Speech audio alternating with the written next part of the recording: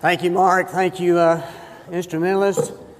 And thank you, personnel ministry team, for that very well done tribute to Mike. And Mike, we thank you. Oh, he's already left. He's out there somewhere. He's doing his thing.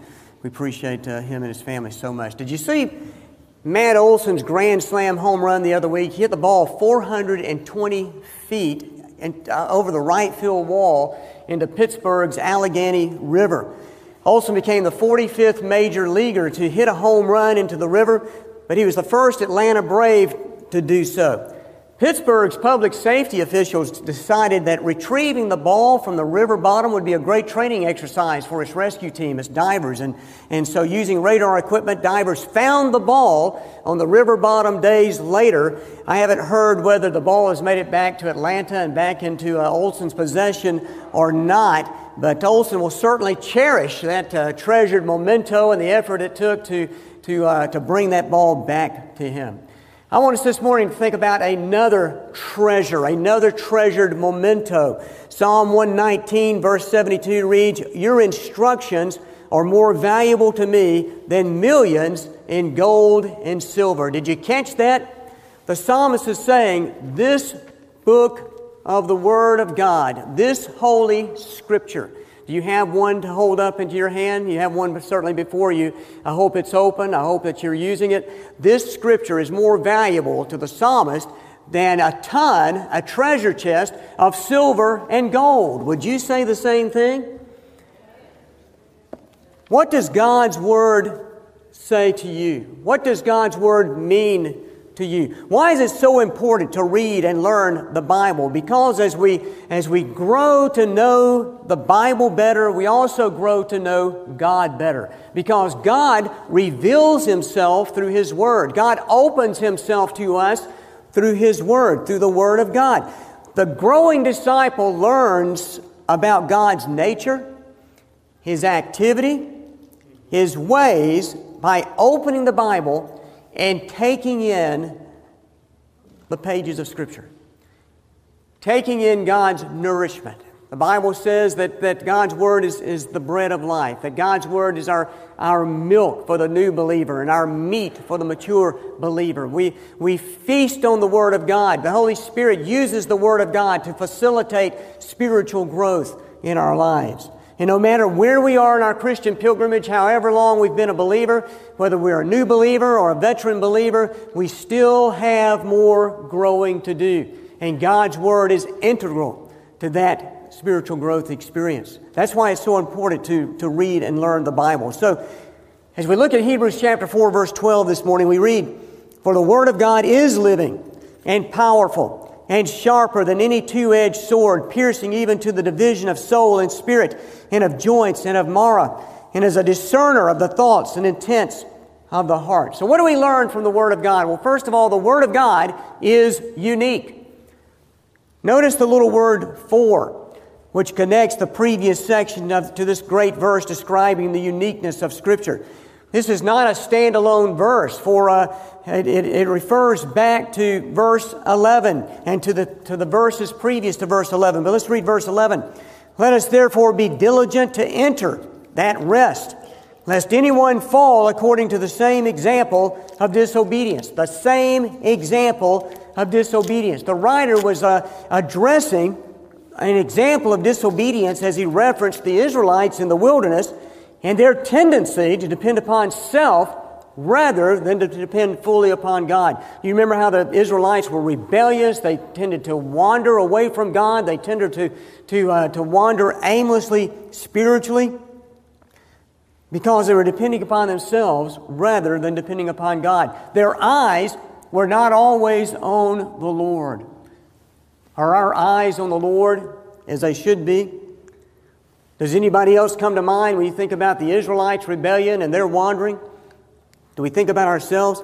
Then in verse 12, the writer stated that God's Word reveals these kind of problems in our lives. And it unveils two characteristics, the writer does, of the Word of God. First of all, God's Word is living. Now this word is present tense, meaning this living is continuous and comes from the Greek word that gives us our English word zoo, or zoology. God's Word has an indescribable vitality that can bring a person from spiritual death to spiritual life when they encounter the truth of God's Word. 1 Peter chapter 1, verse 23 reads, "Having been born again, not of perishable seed, but of imperishable seed, through the Word of God, which lives and abides forever." God's Word lives and abides forever. So God's Word is living, but also God's Word, second, is active. God's Word is active. This word can be translated powerful and describes that which is working, that which is efficient, that which is effective. The Word of God has a dynamic quality about it, an energy that produces results. God's Word is always active for salvation and for judgment or for conviction in our lives. Contact with God's Word has the potential for life-giving power. Lack of contact leads to spiritual dullness and to ineffectiveness. Joel Gregory described this dynamic quality this way: all spiritual life depends on continued contact with that Word. If you are lifeless, listless, and lethargic spiritually, it relates in some way to separation from the living, written Word of God. Did you hear that? If you are lethargic spiritually, if you are dragging spiritually, if you lack that pep in your step spiritually, there is a disconnect between your life and the regular, continuous intake of the powerful, effective Word of God. God's Word is quick and active, living and powerful. Let me ask you a question. How has God's Word transformed your life? How has God used His Word to speak to you at a strategic moment, a critical moment? To bring you a word from the Lord, to transform your thinking. But not only that, second, God's Word is sharp and cutting. Sharper than any two-edged sword. A double-edged sword cuts both ways as it penetrates the body. The word sword reminds us, of course, of a long weapon, a long tool used in battle, long and sharp. But this word here refers to a relatively short sword, kind of like a dagger, that was used more for cutting or for stabbing. In the Garden of Gethsemane, for example, on the night of Jesus' arrest, Peter pulled out his sword or his dagger, this word used here in Hebrews chapter 4, verse 12, to cut off the ear of the servant of the high priest. We find it in Mark chapter 14, verse 47. The emphasis here is on the ability of the Word to penetrate and to expose our inner heart. The writer is painting a picture of cutting and penetration. God's Word is so powerful, it cuts right through our excuses. It cuts right through our desires, our ambitions, our hang-ups. It cuts right through our sin and pierces our hearts. Hebrews 4:12 says that God's Word cuts into our soul and our spirit. Spirit is the part of our life that comes from God. Soul refers to the seat of our thoughts and emotions and desires and choices and actions. The Word of God separates spirit from soul. And the Word of God also cuts into our physical lives as it divides joints and marrow. The point is that Scripture can cut into the very core of man's being. God's Word lays bare the entire person before God with absolute thoroughness. It completely reveals what is spiritual and what is fleshly in all of us. Sometimes God's Word takes root and slowly does its work of penetrating our lives, depending on how hard our heart is, how hard the soil of our heart is. Sometimes, though, when we least expect it, God's Word cuts to the quickly. A man named Thorpe in the 18th century, in 18th century Bristol, was part of a group who called themselves the Hellfire Club. Their sole purpose, sadly, was to constantly mock and ridicule the work of George Whitefield, the famous evangelist of that day. One day, the Hellfire Club gathered at a pub and began mocking Whitefield. Thorpe offered his brilliant but sarcastic imitation of Whitefield. He started delivering his sermon, mocking him. Delivered his sermon with brilliant accuracy, perfectly imitating Whitefield's tone and facial expressions as he quoted Scripture and quoted sermon content.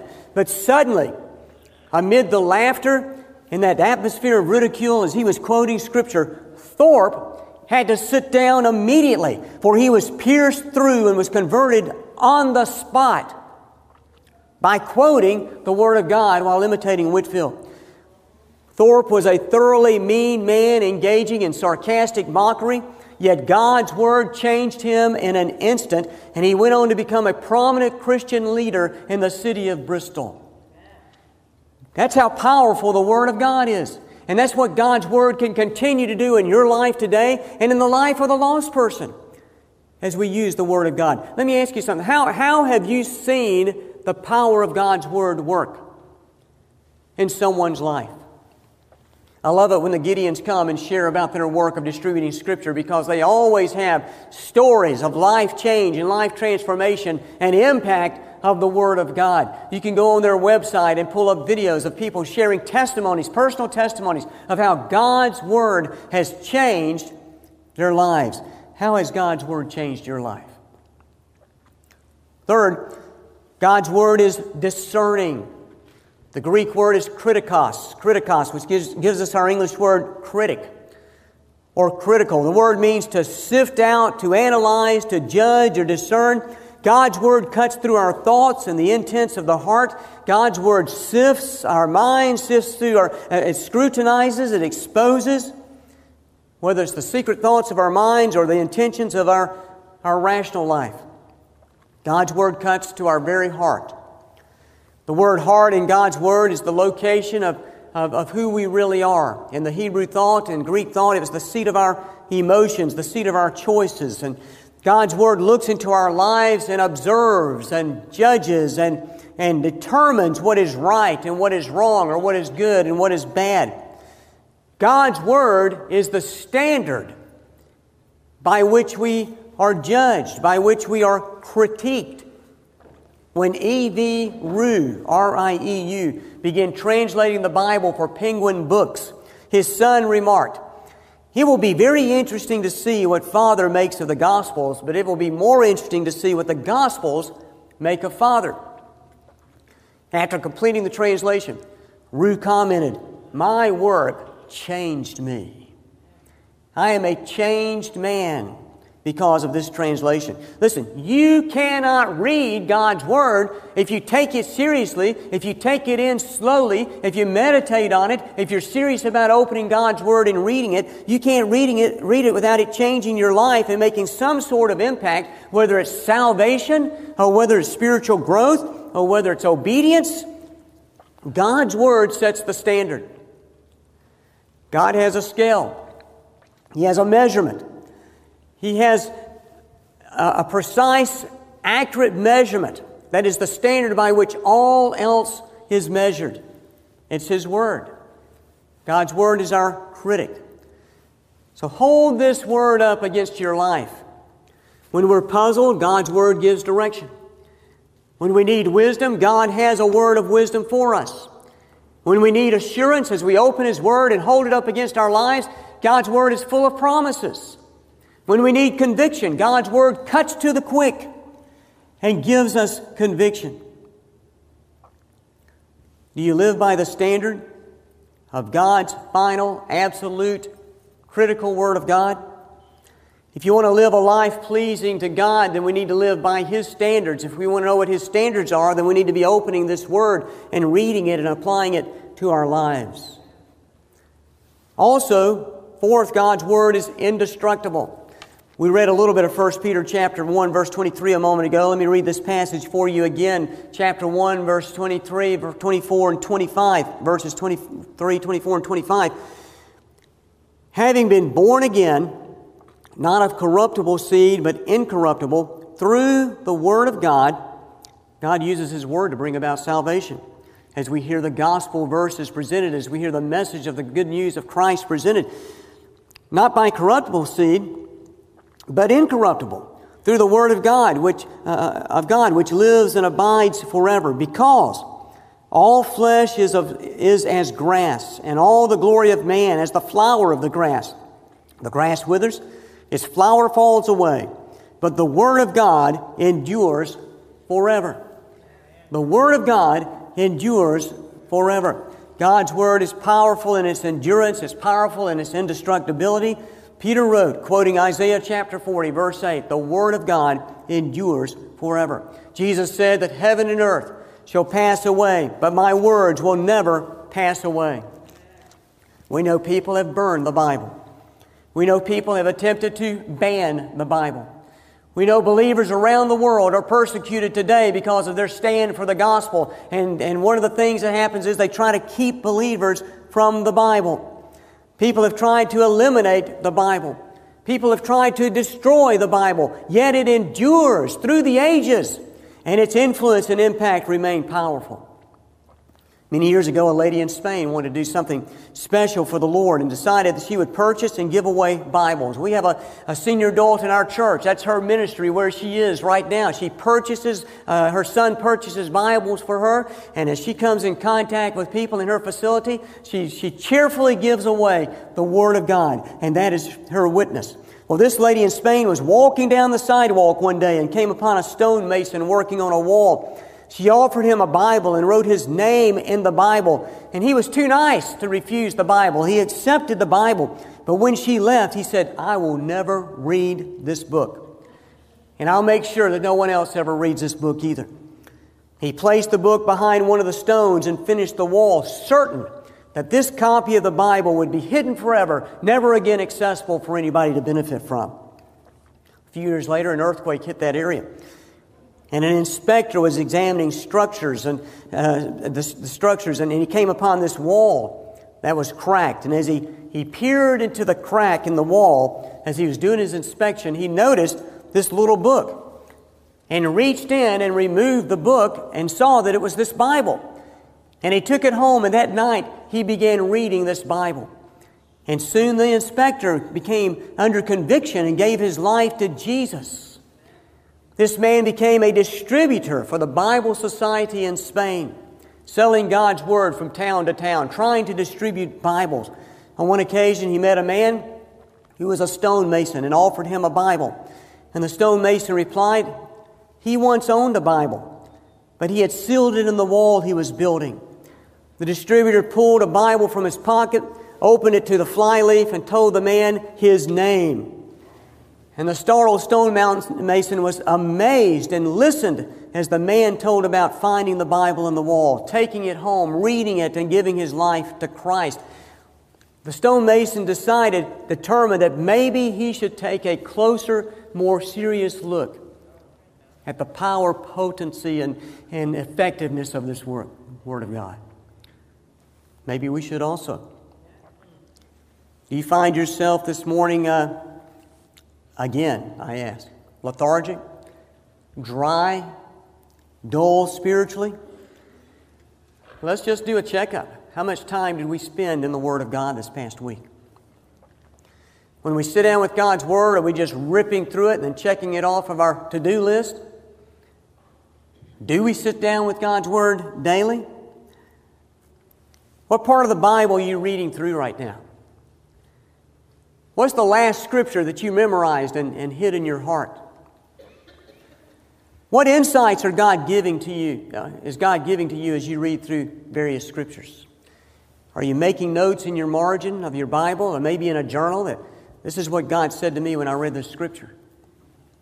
I ran across an article by Matt Smethurst, pastor of River City Church, Richmond, Virginia, who led our recent deacon training that we hosted for the Fairhaven Association. Very quickly, let me give you 8 things your Bible says about itself by Matt Smethurst. First, the Bible is inspired. The entirety of the Bible is God-breathed, exhaled from God Himself. God used human authors. He used their personality. He used their experiences. He used their educations. But these people weren't robots. Yet God's Word came from God. Second, the Bible is true. God's character is true, so the Bible is true. The Bible will never mislead you because God will never mislead you. Third, the Bible is authoritative. God's loving authority intended for our good is expressed and exercised through His Word. Fourth, the Bible is clear. Pastor Matt stated, "I've heard the Bible is shallow enough for a child to wade, but deep enough for an elephant to swim." The Bible is clear. Fifth, the Bible is sufficient. Scripture contains all the words from God that we need to know to trust Him fully, to know Him truly, to obey Him perfectly, and to enjoy Him abundantly. The Bible is sufficient. Sixth, the Bible is powerful, as we've been saying this morning. The Holy Spirit uses God's Word to accomplish His purposes. Write down Isaiah chapter 55, verses 10 and 11. You can look those up. Seventh, the Bible is Christ-centered. Matt wrote from beginning to end, from Genesis to Revelation, the plot line of Scripture anticipates, spotlights, and finds its ultimate resolution in God's redeeming Son. Eighth, the Bible is precious. It's the most valuable treasure in the universe. The most valuable treasure in the universe. What is your testimony concerning the Word of God? Do you see it as God's treasure? Do you read it and study it and memorize it and hear it taught and hear it proclaimed? Are you plugged into a small group Bible study through our Grow Group ministry where you hear God's Word broken down even further? I have an assignment for you. I want us together as a congregation to read through the book of Acts in the next 30 days. The book of Acts. You have 30 days up till, if my math is right, around October 16th to read 28 chapters. One chapter a day to the book of Acts together as a church family. Will you do that? The living Word is the Lord Jesus Christ. And He wants to become your Savior if you don't know Him as your personal Savior. If you today are here and you don't know for certain you're going to heaven when you die, we're here to help with that decision. That's life's most important decision. And we want to encourage you to start your relationship with Jesus today. Grab me at the back door before you leave and say, "Hey, Pastor, how does that happen? Help me."